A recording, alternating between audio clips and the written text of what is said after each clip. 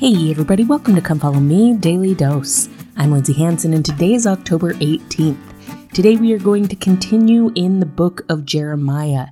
And today we're going to start to see a lot of the hope that Jeremiah is going to offer through the atonement of Jesus Christ and because of the love that God has for his children. It's interesting, we know that the book of Jeremiah is a lot of warning, it's a lot of woe, but there's also a lot of hope in Christ to be found if we're looking for it.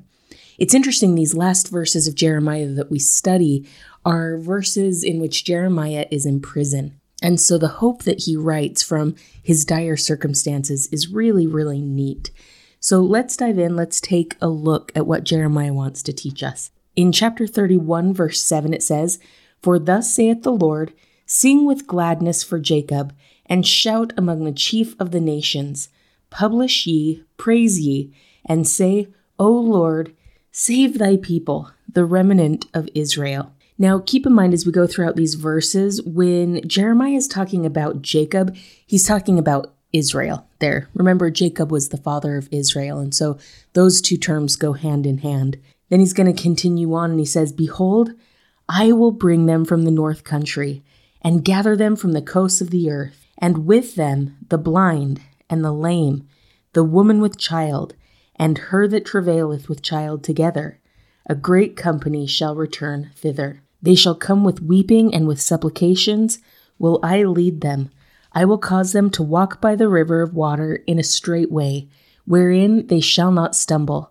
For I am a father to Israel, and Ephraim is my firstborn." So let's dive into that just a little bit, because what I love here, let's start at the end. The Lord is going to say, I am a father to Israel. I love that because oftentimes throughout the Old Testament, we hear about the God of Israel, right? The God of Abraham, Isaac, and Jacob, the God of Israel. Here, I love the shift in terminology. As the Lord is talking about gathering his people to him, he doesn't say, I'm the God of Israel. He says, I'm the Father of Israel. And Ephraim is my firstborn.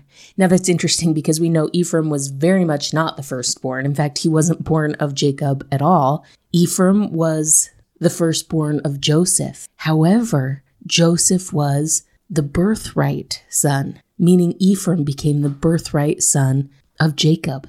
So here we're seeing this covenant language there. Ephraim is my firstborn. He's talking about this covenant that's going through Ephraim, the priesthood that goes through Ephraim. So I love that beautiful language that we have there that teaches us about the love that God has for his children. In fact, if we go up a little bit in these verses, verse 3, it says, "The Lord hath appeared of old unto me, saying, Yea, I have loved thee with an everlasting love. Therefore, with loving kindness have I drawn thee." Now, let's remember what we learned a couple of weeks ago about that word, loving kindness. That word, loving kindness, was thrown in there because the real word didn't exist in the English language. That word, loving kindness, the real word is hesed, which is a covenant love that God has for his children. And so here, it's because of that covenant love that God is going to gather his children. Yes, is he our God? Absolutely. But he is also the Father to Israel, the Father of us. And because of that covenant relationship with Ephraim and with us, because of that hesed, he will continue to seek us out and to gather us together. In fact, look at some of the language that we see in verse 8. He says, I'll bring them from the north country and gather them from the coasts. And so he's giving us this image of bringing in from every corner. Right? He doesn't just say, well, I'll bring them in from the north. He's like, no, I'm going to bring them in from the north, the south, the east, the west, the coast, anywhere they are. I'm going to seek them out and I'm going to find them. And who is he going to find? He's going to find Israel, yes. But he's going to find people on top of that. It says, with them, with Israel, he's going to bring the blind and the lame, the woman with child and she that travaileth with child together. He is willing to gather all his children. Even and maybe especially the ones that are struggling the most. The blind, the lame, they that are with child, they that are in labor. He is reaching out to all his children, no matter where they are, to gather them safely home to him. That is his hesed. That is the blessing of our covenant relationship with him. Whether or not we fully understand that covenant, whether or not we're living that covenant, our covenants bind us to God in a way that I think that we don't quite understand. Our covenants allow him to seek us out, to find us, to bring us back to him. Now, what's even better is that he's going to lead us home to him. And it says, I will cause them to walk by the rivers of water in a straight way, wherein they shall not stumble. Now, I don't know about you, but I've never seen a straight river, ever. In fact, when traveling along the river, it takes twice as long because you're following the river and you're going up and down and back and forth, and you're cutting all throughout the land. But what it's saying here is that God is going to find the straightest, simplest way to bring us back to him so that we can come back and not stumble. Now, what's cool here is, if you'll remember in Isaiah, we talked about the idea of dualistic prophecies that are true of Isaiah's day, as well as days that would be in the future, our day or the millennial day. Here we're seeing this dualistic prophecy again. God is talking about his desire to gather his children, his desire to allow our covenants to bring us back to him. Now that was true as Babylon came in, destroyed Jerusalem, and carried people captive.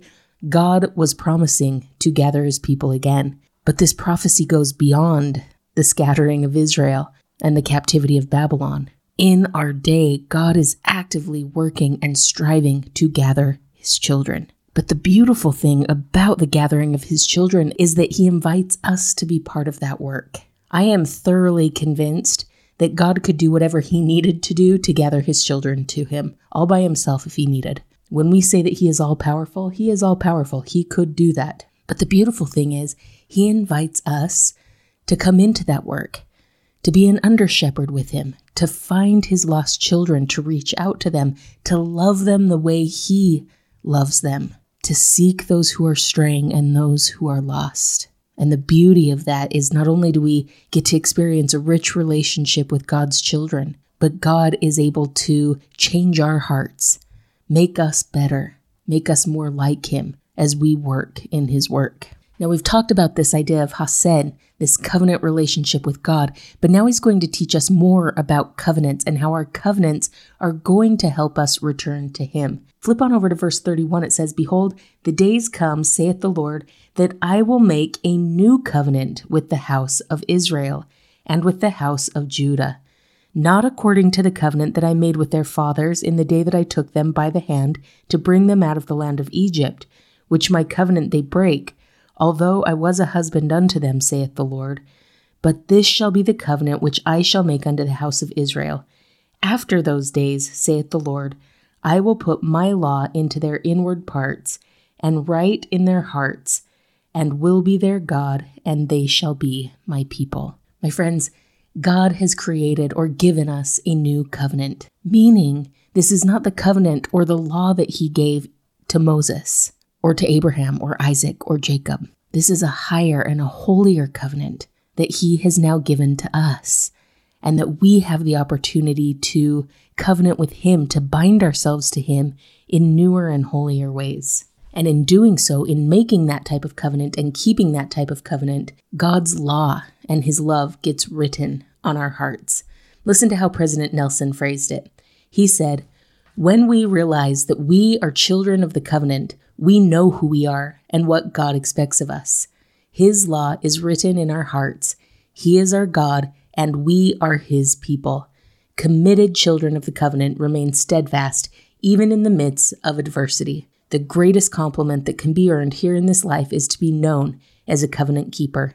The rewards for a covenant keeper will be realized both here and hereafter. My friends, it's my testimony that because of that covenant relationship that we have with God, we can have all the faith and trust and joy that God will find his children. The ones that are lost, the ones who are straying, the ones that we weep for, we can have faith that God sees them, he knows them, and his Hesed is forever reaching out to them.